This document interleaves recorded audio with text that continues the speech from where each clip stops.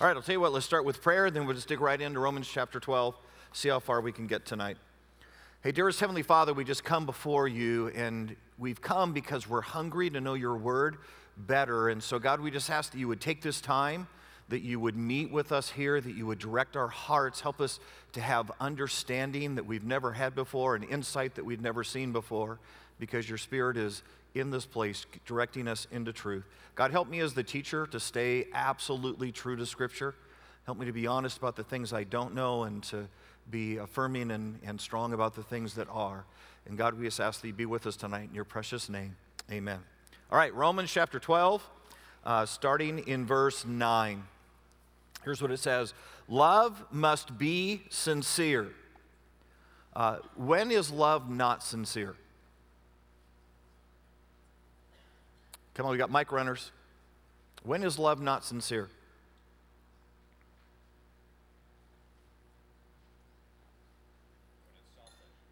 When it's selfish.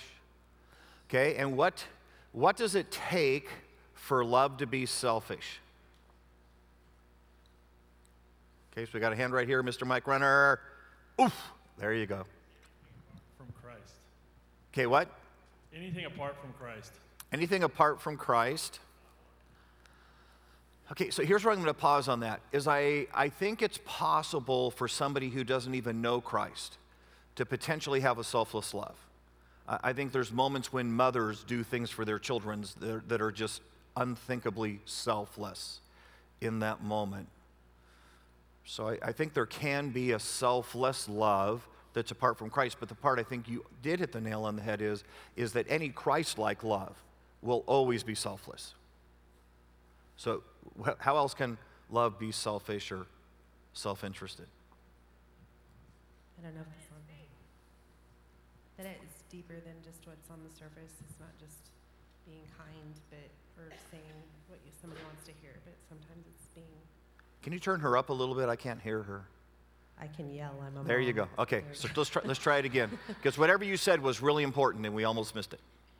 That it's more than just being kind and saying what would not challenge somebody, but sometimes it's loving them enough to challenge them.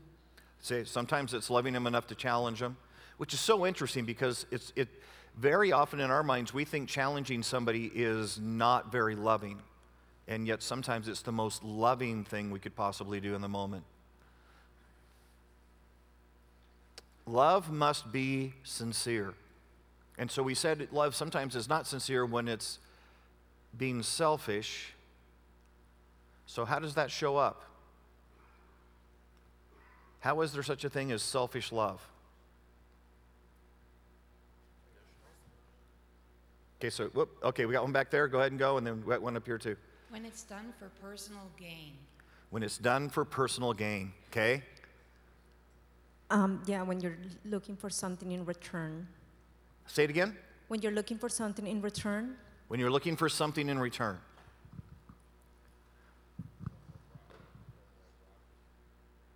Broadly, when you're looking for anything other than the gain of the person you're loving. There is nothing to be gained, not just for yourself, but for anyone else, other than the fact that you are loving the person. Okay, so let me ask you some questions real quick. All right, so we had one more real quick, and then we'll do it. And it's conditional. When it's conditional. And I think there's a really great kind of a grid to run love through. It is not love if it is love if. So in other words, I love you if you perform, I love you if you behave a certain way, then I love you. Well, that's not love, right? If, and love never has because. I love you because. I love you because you're really good looking. I love you because you make me feel better about myself. Think about that for a second. I love you because when I'm with you, I'm happy. If you stop and think about that, then isn't that in some ways kind of selfish? Now, don't get me wrong. I'm not telling you it's wrong to feel happy when you're with the right person. I'm not saying that. It's just that can't be why you love them. Does that make sense? That can't be why. Because here's what I'm going to promise you. No matter how happy that person makes you feel right now, give it 6 months. There's going to be moments when they don't make you real happy to be with them. And those are the moments when love is going to be most required in the relationship. In the moments when it's not easy to be with you, in the moments when I'm pretty darn sure you are absolutely wrong and I am absolutely right and you're just too silly to see it. It's really hard to love you right now. So when you and I think about that, then I think you and I suddenly have to go back and say, hey, how pure has my love been? If I didn't get anything from that person, if they started behaving poorly, would I still love them? And when you start asking those what if, what if the things that are most endearing, most enjoyable about them were suddenly gone, would I still love them? And if the answer is honestly, you know what, I don't know. I don't know that I even want to hang out with them if those things were gone, then the reality is you probably don't love them. You may like them, but you probably don't love them. Because love says, I am absolutely committed to you, and it's not based on any performance from you. The easiest way, guys, to somehow understand this, and it's really, moms do this for children intuitively, right? Dads, we don't do that. If that kid can't jump 10 feet in the air and get an NFL contract, we're not sure we like them. But moms do this naturally, right? I mean, it's just a very intuitive thing. Here's the part that I find so surprising about this, is that in our marriages, we very seldom offer that type of unconditional love. We want our spouse to perform a certain way, and when they don't, we suddenly say, hey, I don't think I love you anymore. And yet the reality is the person in our life, apart from Jesus Christ, who is to have unconditional love from us, is our spouse. The reality is if we truly love, there would be no such thing as divorce. Because we would love unconditionally, but part of that is then they wouldn't cheat either, right? So, but again, unconditional love. Love that is sincere. All right, so back to the passage. Love must be sincere. Hate what is evil. Cling to what is good. So, what do you think Paul is pushing at us when he says, hey, you just need to hate things that are evil?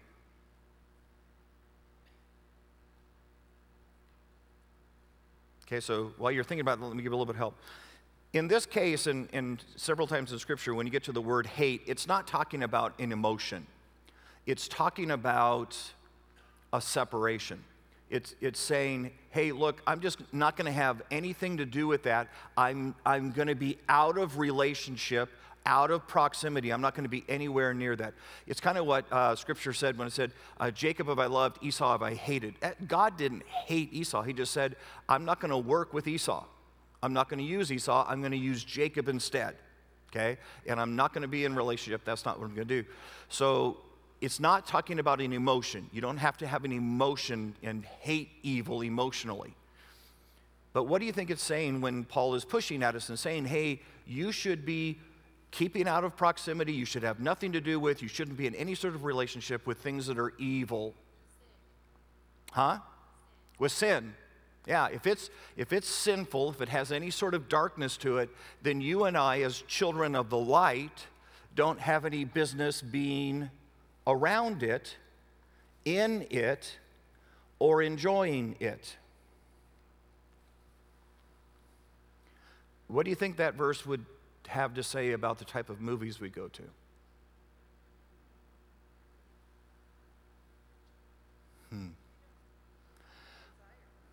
Well, I don't know that that's true. I can tell you that every once in a while I have a desire to go to the type of movie I don't need to go to, right? But I have to make a conscious decision not to go to that. What about the TV shows we watch? If we were saying, hey, you know what, I'm just not going to have anything that's evil, I'm not going to be around that, I wonder how much our TV watching would change.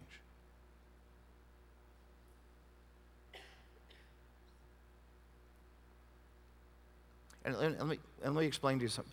I'm not saying that, every movie you go to has to be a Christian movie. I'm not saying that. And the truth is, guys, there'd be very few movies to go to, and they'd all be crummy. Because if you've gone to very many Christian movies, right, most of them are pretty weak. That's not what I'm saying here. I'm saying that you've got to be very, very careful if you're thinking about going to a movie or watching a TV show or maybe going to a party or a gathering of people where the primary purpose of the movie, the primary purpose of the gathering is to do evil things. Does that make sense? All right, let me see if I can help you with this. So you guys know that I was a youth pastor for an awful lot of years. And one of the things, every single year, you'd have a group of kids that said, hey, they're having a big party, at so-and-so's house, and we all want to take off and go to the party. And so every year we'd have to have the discussion about, hey, is it appropriate for Christians to go to that type of a party? And of course, then the kids would come back and go, well, since we're not going to drink at the underage drinking party, and since we're not going to go in the back room and have sex like the other kids are going in the back room and having sex at the underage drinking party, and we're not going to do drugs like the other kids are doing drugs at the underage drinking party, then it's okay for us to go there because actually we're being a testimony. We're being a witness to our friends. And I would say, no, you're not. No, you're not. You're simply being curious. And they say, whoa, wait a minute. You go to restaurants, and in that restaurant, they serve alcohol or whatever that is, right? And I say, guys, look. Here's the difference. Here's the difference. Where you're planning to go, that party you're planning to attend, the very purpose of the party is to pursue evil. It's teenagers in that moment looking to go do that which they should not be doing, and they'd be embarrassed if God saw them doing. When I sit in the restaurant, I'm not going to be embarrassed to have God see me eating a steak. It's just not, okay? So I think you and I have got to look and be very careful when you say, hey, what TV show am I going to watch? And guys, there's very few things that you would call Christ-like TV shows. But I do think you and I have to kind of navigate and figure out a line that says, but if that TV show is about promoting darkness, the very purpose of the show is to push a dark agenda, or a very anti-Christian thing. Not that something anti-Christian doesn't happen on the show. I mean, if you watch a Y50 or if you watch CSI, something non-Christian's probably going to happen on the show. But was the purpose of the show to promote things which were not of God? Versus there are some things on TV, and there's some things you go and see on movies, where the entire gist of the movie is Hangover 2. Now, you get to decide. I'm just saying, in light of the verse, what do we want to do? Okay? So it's just a thought for the night. There you go. If you get mad, don't write any emails. If you do, write all of your emails to martysawyers.com at CS. All right. Then it goes on to say, be devoted to one another, honor one another above yourselves. What do you think that means to honor others above yourselves? Huh? What is it? I think in family we do this a lot of times, don't we? In family we choose to honor others above ourselves within the family context. But I think this is actually in the church context it's talking here. And guys, can I just say this out loud to you? If you're not living in the church in enough rooms of community that you actually have the opportunity to interact with people enough, that you actually have the opportunity to honor one another, then you're probably still a consumer and you still haven't really become the church. And one thing you should hear me say out loud in a room like this is a great Bible study, and I love that we're here, and I love that we're all going a little deeper in the Word of God, but you realize this room doesn't afford a ton of community. So you need to hear me say as your pastor, I hope you're in community somewhere besides this room.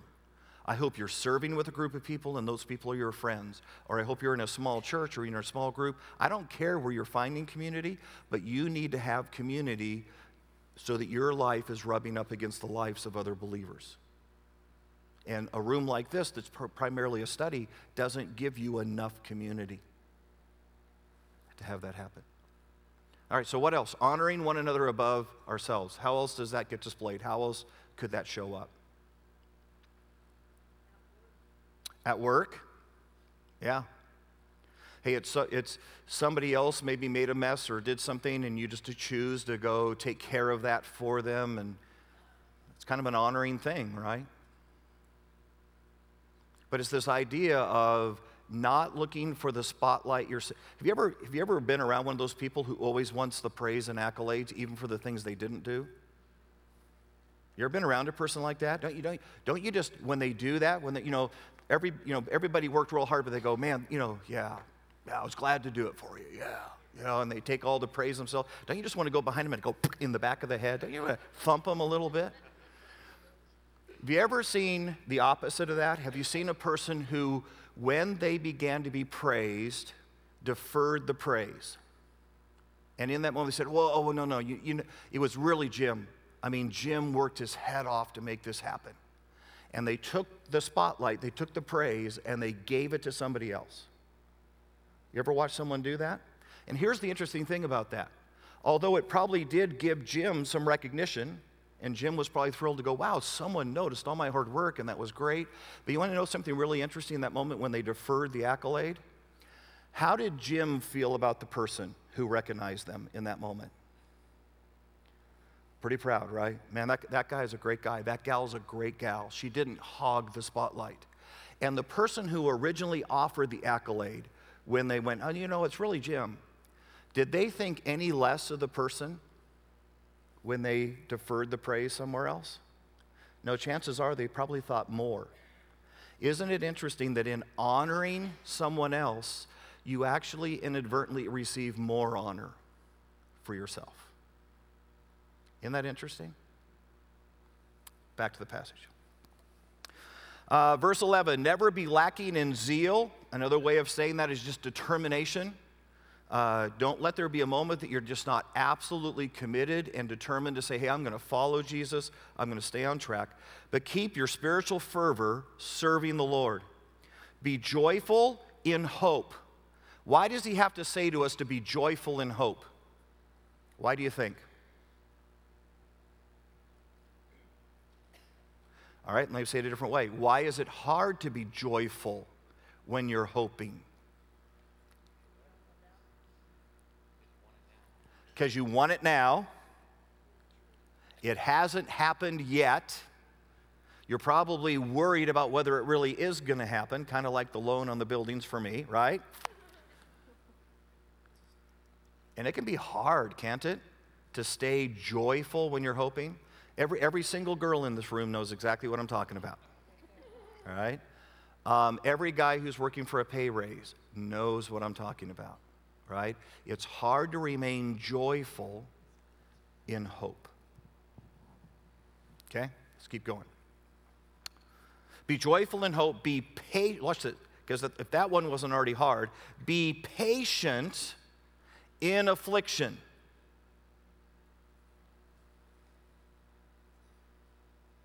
Doesn't that just seem wrong? Shouldn't you be saying, look for the quickest way out of affliction? Pray that God delivers you from affliction. Solve whatever problem you have when you're in affliction. And instead, he says, be patient in affliction. Why would God ever want us to remain in affliction? 'Cause let's just be honest. This goes against our very core, doesn't it? I mean, when's the last person someone said, hey, I've got a little bit of affliction, anybody interested? You raised your hand, you said, man, just afflict me. It's been a while, I need a little more affliction in my life. Isn't this the very thing we run from? Isn't this the very thing that we work every single day saying, how do I make sure I don't suffer? How do I make sure I don't have to live with problems? How do I do that?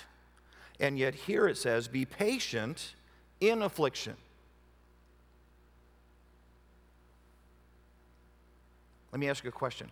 Are there any benefits to affliction?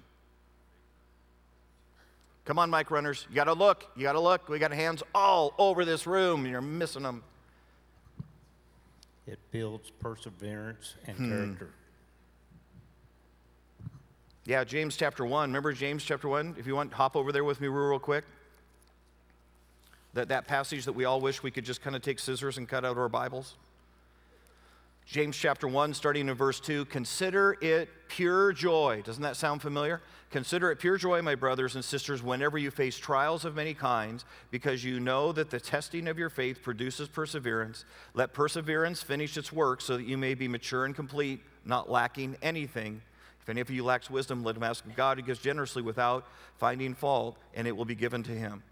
Okay? Why are we so pain averse? Okay? Why are we pain averse? Oh, I was going to answer the other question. Oh, answer the other question then. Well, I was just going to say that it grows you. I'll give you 10 extra points if you answer this question. I don't know that one. Oh, okay. Okay. I was going to say from the life of Joseph, all that Christ did, or all that the Lord did with his pain that he had, all the pain that he went through, it was to prepare him for what happened later on in his life. So when we have pain and affliction, we know that God's at work in our lives, and the reason why we try to avoid it is because it hurts. Let me just throw a hypothetical question at.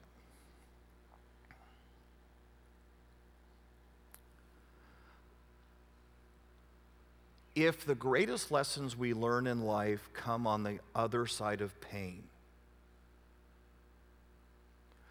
then if we were to live our entire life in comfort, we would learn very little.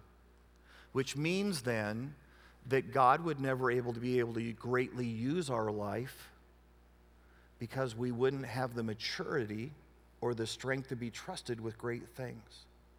Does that make sense? And if it's through the hardest moments of my life that God does his best work and prepares me for the most, and I love the illustration of Joseph. Here's a guy who spends almost his entire life living in unfairness. He's sold by his brothers when he's still probably between 14 and 16.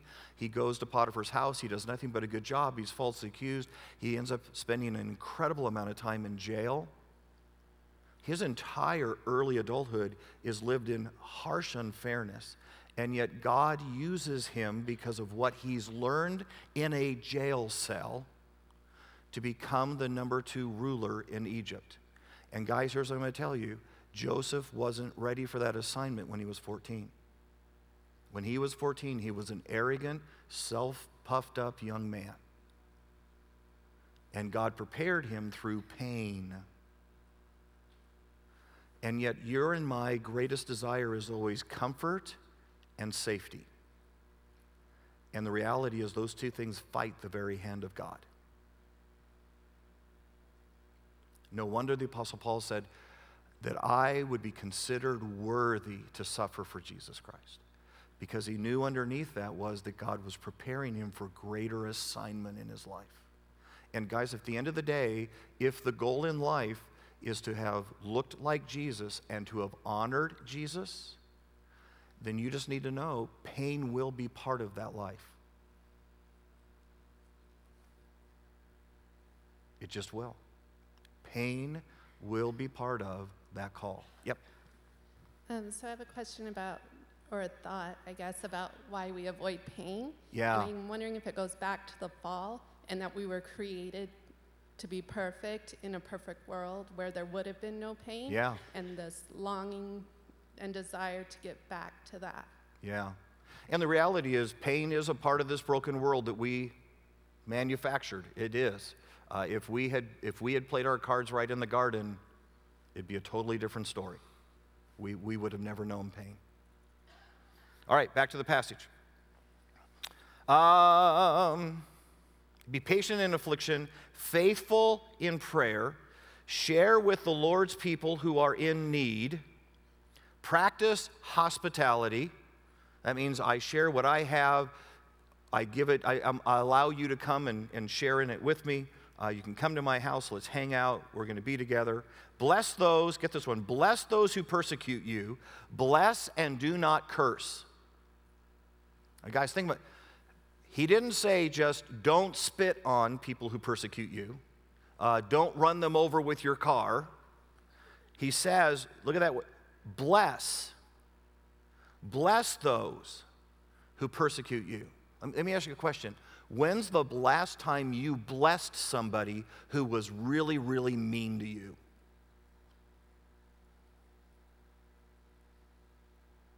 Isn't that interesting? And yet that's exactly what Scripture says. Bless those who persecute you. Matter of fact, Jesus has a similar conversation with us. It's in Matthew chapter 5. So go with me to Matthew.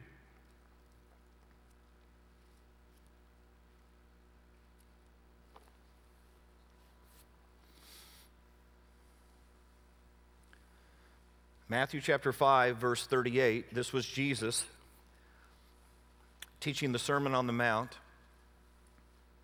And here's what he said. You have heard that it has been said, an eye for an eye, a tooth for a tooth. I'm not asking for anything. I just want to be even.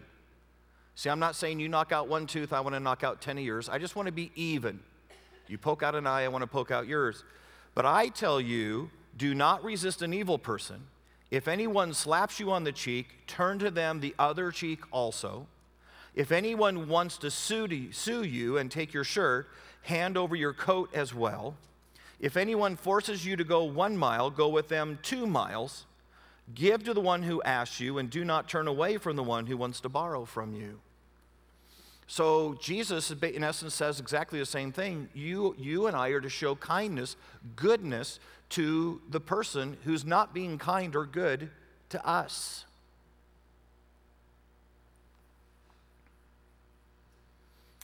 Matthew chapter 5, when it says, go, if someone asks you to go 1 mile, go a 2nd mile. Who knows the background of that? Anybody?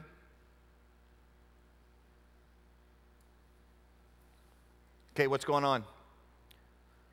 You can yell it, they're not going to get there. Here he comes, all right, here he comes. He's getting there. A Roman soldier could ask a citizen or a bystander on the road to carry his gear for 1 mile because they had to walk long distances with lots of heavy gear. Yeah. So there it is. So here's what happened. Rome, in order to fill its armies, would conscript all young men, take them off the war. You had to serve in the Roman army somewhere between 4 and 7 years. So not a small thing. But as you were leaving the Roman army, as you were coming back, you were allowed to bring some of your supplies and some of the spoils of war that you had. And so now you're carrying this big old pack, and you got to make it all the way to home, because who knows where you were? You might have been in Spain when they finally said, hey, your 7 years is up, so head on home. And then you had to start walking home with this big old pack on your back. And part of Roman law was that as you were heading or carrying, you could conscript any young boy that you saw along the way, and that boy was required to carry your pack for about 1 mile for you. And so, if you're the Roman soldier, while you're walking, you're just scanning, looking for young boys to be able to do that for you. If you're a young boy outside praying with your friends, you're scanning to make sure you don't see any Roman soldiers anywhere near. And if you just so happen to be the one kid who was too busy kicking the can or doing whatever was going on, and all of a sudden you felt a tap on your shoulder, and here's a Roman soldier with his pack, your first inkling was, crud. Crud, he caught me, right? And why didn't my friends tell me? I was wondering why they were all running away, and now here I am. And the Roman soldier could then say to you, hey, you've got to carry this pack 1 mile. You were obligated. Jesus said to those young boys, and in some way to you and I, if that moment comes, and stop and think about this. Not only is the boy going, okay, so you're ruining my day, you've messed up my fun, but you also got to remember it's the Rome, which means these are the people that conquered your village. These are the people that conquered your country. These are the people that have levied all sorts of taxes on you. These are the people that have their Roman guard making sure that none of you get out of line. And the reality is you despise the Romans.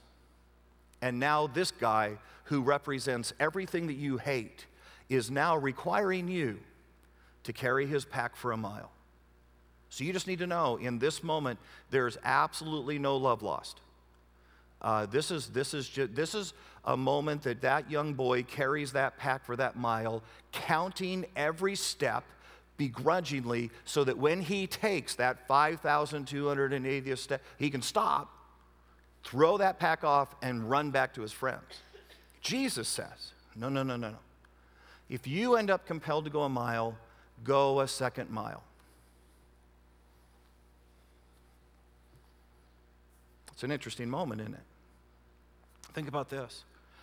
Think about it not so much from the part of the boy. Think about it from the eyes of the Roman soldier. You're heading on home. You can't wait to get back to your family. You are getting weary carrying your pack and tired, and you begin to scan the horizon to find someone to carry your pack. And there's a group of young men up there messing around, hanging out. You're able to walk up. Several of them see you and disperse, but the one kid that was busy pulling legs off a grasshopper, I don't know what he was doing. And you tapped him on the shoulder and you said, "Hey, carry my pack." And you saw it in his eyes. You saw the disdain and maybe a little hatred mixed in. And so you walk the mile. And then you turn to the boy and you say, "You're done. You can go now." But somewhere in that first mile, that little boy remembered a teacher named Jesus who said, "If you end up compelled to carry a pack for a mile, carry it too." And you decide. You decide today, I'm going to do what Jesus asked me. And so you say to the Roman soldier, no. I'll carry it another mile. Now, if you're the Roman soldier, what's your response? Why? You don't need to. You're free. Your obligation is done. Why would you do that? And now this young boy begins to tell you about this teacher who told him that if he was ever forced to carry a pack a mile, that he ought to carry it too. And you can almost hear that Roman soldier say, "What else did he say?" And now you begin to give the Sermon on the Mount. And would you be shocked as they walked along that second mile if after a while he said, "Well, boy, tell me about your parents. And how far are you in school?" And that by the time you finish the second mile, the man who started as your enemy on the first mile is actually your friend on the second mile. And Jesus knew that. And when you and I have people who abuse us and hurt us and do things that are hurtful and harmful to us, they expect you and I to lash back. They expect you and I to be angry and vile and hateful in that moment. Remember, how many guys in here remember when you were 8 and on the playground you would sneak up behind the girl you liked and punch her in the arm? How many remember that? Oh, get out of you bunch of liars. All right. How many girls remember that boy? Okay, there you go. There you go. And you were that boy you got. All right. And when you did that, when you ran about and you punched, you immediately did what after you punched? You run. Because your full expectation, you got to remember, at 8 years old, girls are about the same size as boys. So your full expectation was she was going to haul off and whap you one, right? So you run. Because the expectation is when you hurt somebody, they're going to react. How different is it if in that moment you do something kind? And here's what Jesus understood. When someone has hurt you, guess where their eyes automatically go? To you. Because they're waiting for you to punch them. They're waiting for you to react. And if in that moment, instead of looking like everybody else in the world, you look like Jesus, it will change everything. And you actually get to give a sermon. Matter of fact, here's what it says. Ready? Verse 17. Do not repay evil for evil, but be careful to do what is right in the eyes of everyone. If it's possible, it depends on you. Live at peace with everyone, and so do not take advantage, my dear friends, but leave room for God's wrath. That's a really cool verse because it's saying, hey, you don't have to take vengeance. God will spank those people eventually. It's okay. And I actually have that one hanging over my desk in big letters. No, I'm teasing. All right. And it is written, it is mine to avenge, I will repay, says the Lord. On the contrary, ready? If your enemy is hungry, feed him. If he is thirsty, give him something to drink.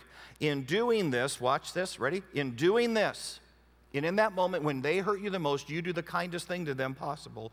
In doing this, you will heap coals, burning coals on their head. Isn't that cool?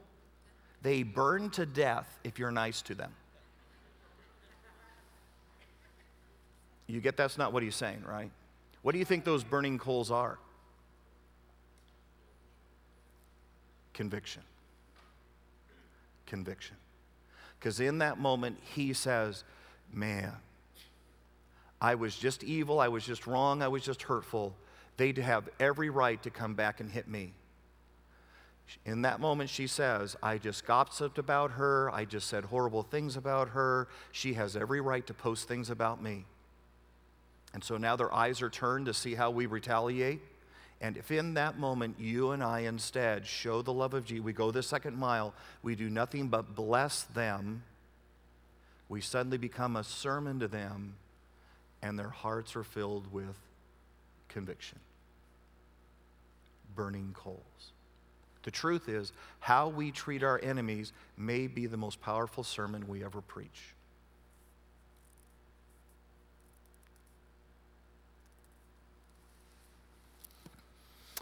Okay, back to the passage. Do not be overcome by evil, but overcome evil with good.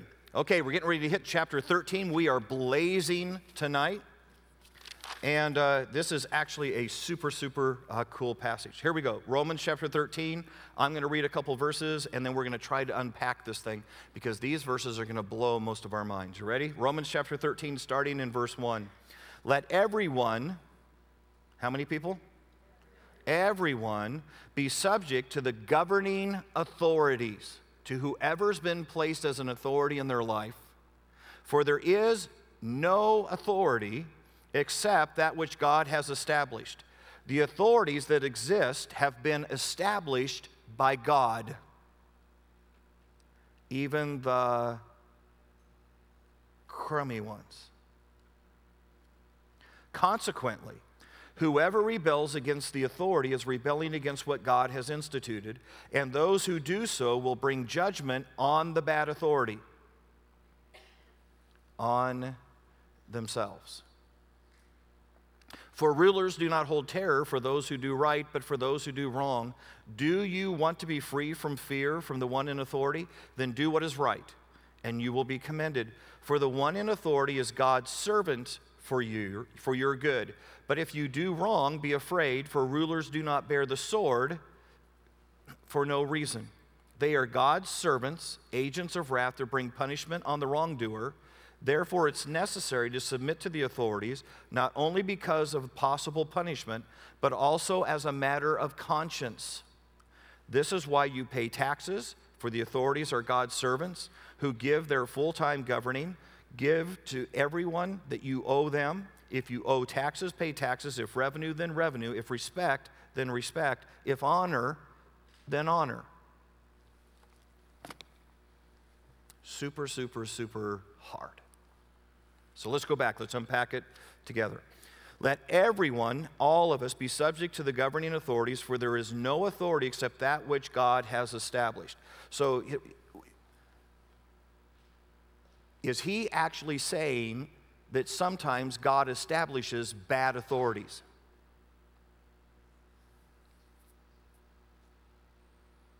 Okay, so for all of us that are not in our heads, what about World War II Germany?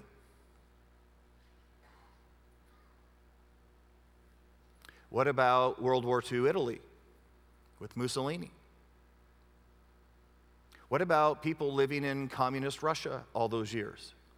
Were those God-given established authorities?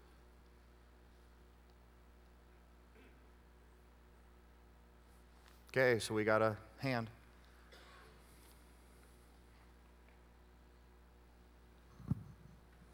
Did not Jesus tell Pontius Pilate he had the authority to crucify him? Mm-hmm. Yeah, so I don't know if you remember, it's a great reference. Jesus is standing before Pontius Pilate. Pontius Pilate says, hey, aren't you going to answer me? Don't you realize I have the power to crucify you, to kill you? And Jesus says, you have no authority except what my Father's given you. And you're talking about, and to stop and think about it, hey guys, if you think you've seen a bad government, you have not read Roman history. These guys are in massive orgies. Homosexuality is running rampant during this time. There's vile corruption in all of the revenue systems that's going on during this period of time. There's horrible unfairness to anybody who's not an actual Roman citizen. I mean, you talk about vile. That was a vile period. And in that moment, remember what's the book called? The book of, what book are we in? Romans. So when he talks about submitting to authority, guess who he's talking about submitting to? The rotten, crummy, horrible Romans. And then he says, think about this, and the Romans are all pagan idol worshipers. And he says, you submit to authority because all authority is God-given. Yep. I have two questions. The Yeah. first one has to do with a previous verse, but this one in particular is that Jesus also said that when he came to fulfill the law and to fulfill the prophecies that were written when John the Baptist baptized him, correct? Yes. So that would mean that all authority is under God's hand in order to fulfill the prophecies that lead us up to Revelation, the series we just finished a little while ago. Okay. Now my second part of the question has to do with the previous verse. What happens in this world today is that we're being taught how to, if there are people who overly love themselves and others who don't care enough about themselves. And the ones that are learning how to love themselves and assert themselves and learn boundaries and set limits according to a healthy way of living in this world and not to be taken advantage in this day is a little different story than the people who are born and raised in every good luxury, have a good sense of themselves, and are pompous and think highly of themselves, who need to be brought down. So I'm trying to reconcile that with the word of Christ.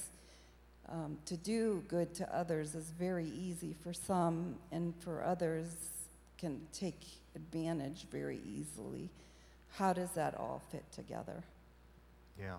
So we may actually want to talk a little bit afterwards because that's a big question, that'll take us other directions. But here's the one real quick thing I'll say about that, and then we'll get back on. I don't think at the end of the day the critical question is how much I love myself. I just don't think it is. If I love myself too little, if I love myself too, I don't think that's the critical question. I think the critical question is how much does Jesus love me? Because at the end of the day, the only person who affixes a value to me is Jesus. And Jesus went to a cross and said, you're worth dying for. So I don't measure myself by how many football trophies I have or what type of home I was raised in or whether I think I'm good looking or whether I think I'm ugly. It doesn't matter. I don't have any right to fix value on me. And the person who puts too much value on themselves and says, I'm just all that and I'm better than you, you don't. You don't have any right to affix value because the only person who can affix value on you is Jesus Christ. He's already set the price.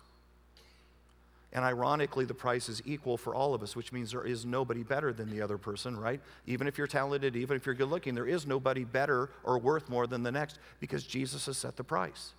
So I really think it's a mistake when we tell our kids, hey, you need to learn to love yourself. No, you don't.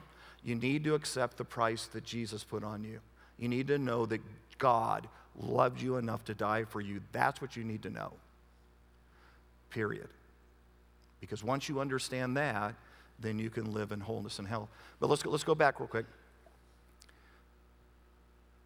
Is even bad authority established by God? We're saying yes. All right, so let's do that real quick. How many say yes? Even bad authority is established by God. How many say, oh, I'm a little worried about that? I don't. Okay, all right, good. It's fine because this is really a hard thing to get. So here's what I'm going to suggest to you. I'm going to suggest to you that because God is in control and because this happens the way that God is saying, hey, God establishes our authority, that God gives us the authority that one of two things. He either gives us the authority we deserve or he gives us the authority we need. One of those two. But he does that as he establishes authority. So let me give you one for the authority we deserve. Do you remember Israel? And Israel as they were going through the time of the judges, okay? And they say, hey, we want a king just like every other country. We feel like we're inferior because all these other countries have a king and we don't have a king. So God, you've got to give us a king. And God said back to them through their prophet, no, I'm your king. You don't need a human king. I'm your king. And they said, no. We want a king we can see and a king we can touch and a king we can hear from, audibly. We want a king. And God says, no, I'm your king. You should be satisfied with me. And they come back again and they say, no. We want a king. That's what we want. Give us a king. Do you remember the king that God gives to Israel? Saul. Okay? So stop and think a minute. Here's Israel. God's saying, hey, you don't need a king because I'm your king. They, in response, are saying, no, God, we know better than you. We need a king. We don't care what you think. This is what we want. So what are some of the behaviors or heart conditions that they're exhibiting when they say to God, God, we know better than you. We need a king, even though you don't think we need a king? What are they doing? You can just yell it out. Self-centered. Pride. What? Pride. No trust. What else? Huh? Scared. Okay. Arrogant. All right, I love all those. God then says, okay, all right, I'll relent. I'll give you a king. I'll give you Saul. Anybody want to give me the attributes of King Saul? Self-centered, prideful, no trust, scared, and arrogant. And God said, okay, if this is how you're going to be, I'll give you the king you deserve. That's what I'll do. If this is how you're going to be, and if this is going to be, I'll give you a king that looks just like you. I'll give you the king you deserve. Which is why, guys, I'm just going to say this out loud. I really do believe that the moral and spiritual condition of our country matters. Because you and I will end up with leaders that reflect the moral and spiritual condition of our people.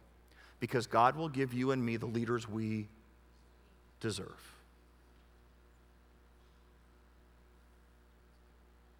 The other is sometimes God gives us the leaders we need, right? I think this, we already used the story, but it still helps us right now. Here's the story of Joseph. Remember, Joseph gets unfairly sold into slavery. He ends up in Potiphar's house where he gets falsely accused, and Potiphar doesn't have the wisdom to see past the false accusation. He ends up in a jail cell, and his leader in the jail cell is a guard running the prison. And all through that, you go, wow, I don't know that that's the type of leaders I would ever choose for myself. And yet, in that case, we watch in Joseph's case, every one of those moments, when Joseph begins to lead, remember, Potiphar had a lack of wisdom. Joseph learned to use wisdom, right? Joseph had to start at the very, very bottom. He learns what it means to have to listen to authority that you don't necessarily like. And so when he leads with tons of grace. So those were the leaders Joseph needed to be prepared to do the job God was going to do with Joseph.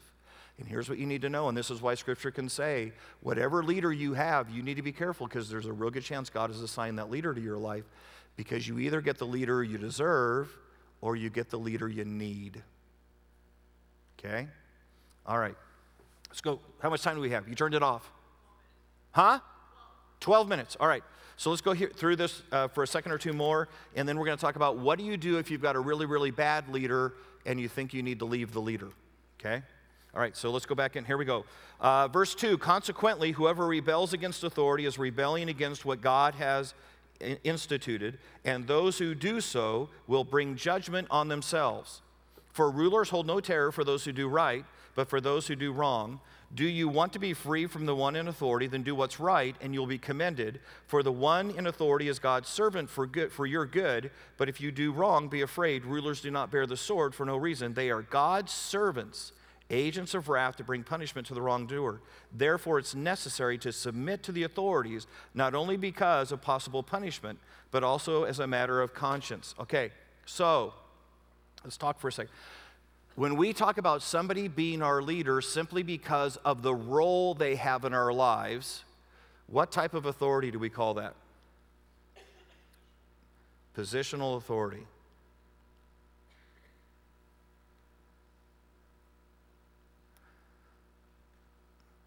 Okay? We have lost this in American culture. We have lost this idea that says, hey, if somebody holds a position, there is a minimum level of respect that is required for the position. Okay? That simply because they're there, because they hold that position over me, I'm required to show them a certain level of respect because of the position. We swang this probably sometime in the 70s completely the other direction. We said, no. I'm not going to show anybody respect until they earn it, which you realize that's a completely unbiblical statement. It's a completely unbiblical statement. The Bible just said there are people in your life who, based on position, now deserve a minimum level of authority or a minimum level of respect. Now, it's fine to say, hey, once I've shown that required level of respect, if someone really leads well, then I'm going to give them more respect because they've earned it. Does that make sense? But you can't take this respect away because they don't have to earn this respect. This respect is the minimum level of respect that comes with the position. Are we nodding our heads? Yeah? All right, let's do this. Give me some positional authority. Give me some people that are in positional authority in our lives. Parents. Police. Teachers. Huh? Coaches. What, can you say that last one really loud? Can you stand up and say that last one really loud? Pastors. The boss. Government. Huh? The president. You know what? There was a really, really cool moment. I don't know if you guys saw this or not when it happened. Obama had just beat John McCain, and I don't know if you remember, that was a very tough campaign on both sides, and I don't care which side you were in favor of or not in favor of, but there was a really, really, really, really, really amazing moment when they went to John McCain after he had just lost the election. They had just announced that Obama had won the election. And they said to him, because they'd been pretty cantankerous as they were doing it, what are you going to do now? And he said, I'm going to honor my president because he's my president. What was John McCain saying? I may have disagreed with this man. I may have not wanted this man to have that particular position in my life, but he now holds that position, and there is a minimum level of respect that that man deserves simply because he holds the position. And he said, I'll give him that honor. Which I thought was, and again, I've got some of, my opinions about John McCain. I thought that was an absolutely class-filled moment in his life. Yep. President Obama. I'm sorry. Yep. Good correction. Good catch. He is my president for a little while longer. So. All right. Positional authority.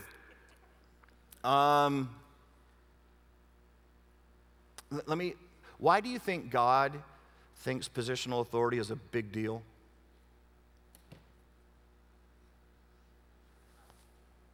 Come on, runners. Runners, you need to stop going all the way to the back because then you have to run them out because the only people answering questions are on the front row. So it's right here. Why is positional authority a big deal to God? Because if you can't practice that and respect that, how are you going to respect authority that, like God's authority that when he's not right in front of you? I love it. Hey, guys.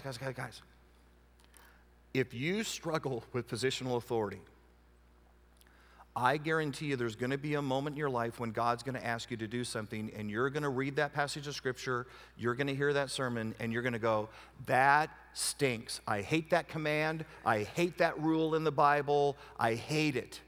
And if you don't understand positional authority, you'll actually think you have the right to veto God. And what you need to be saying in that moment is, hey, I may just 100% disagree with God. I'm not sure why he said to love my enemy. I don't like that he said that particular passage, but he's God. And because he's God, I'm required to obey positional authority.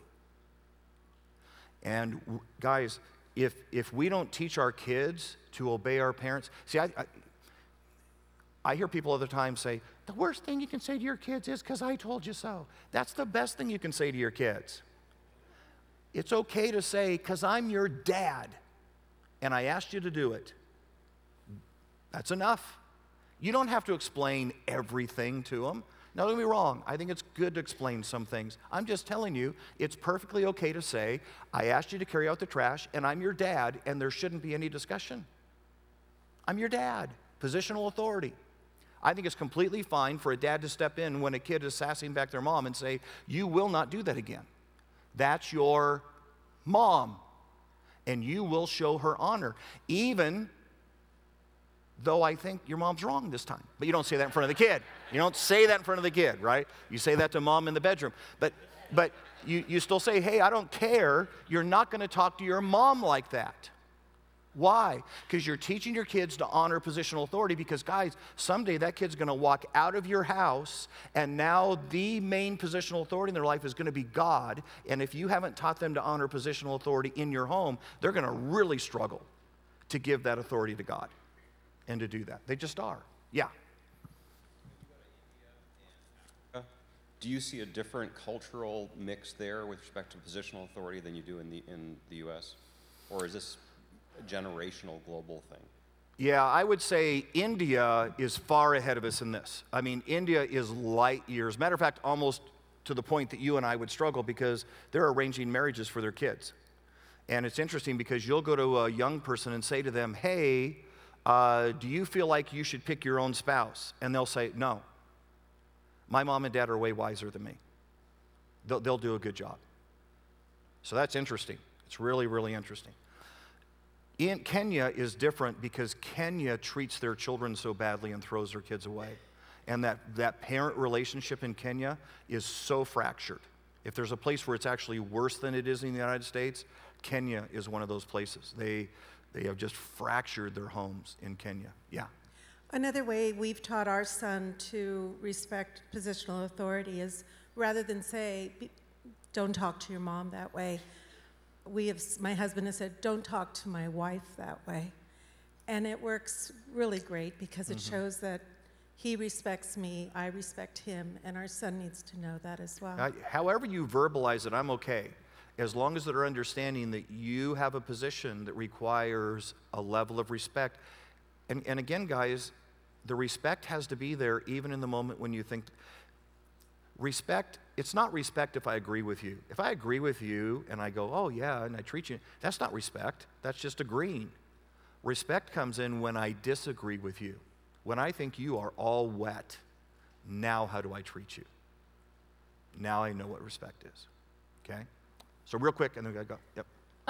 Can it be like from a peer, like me working with somebody and then somebody saying for them to respect you?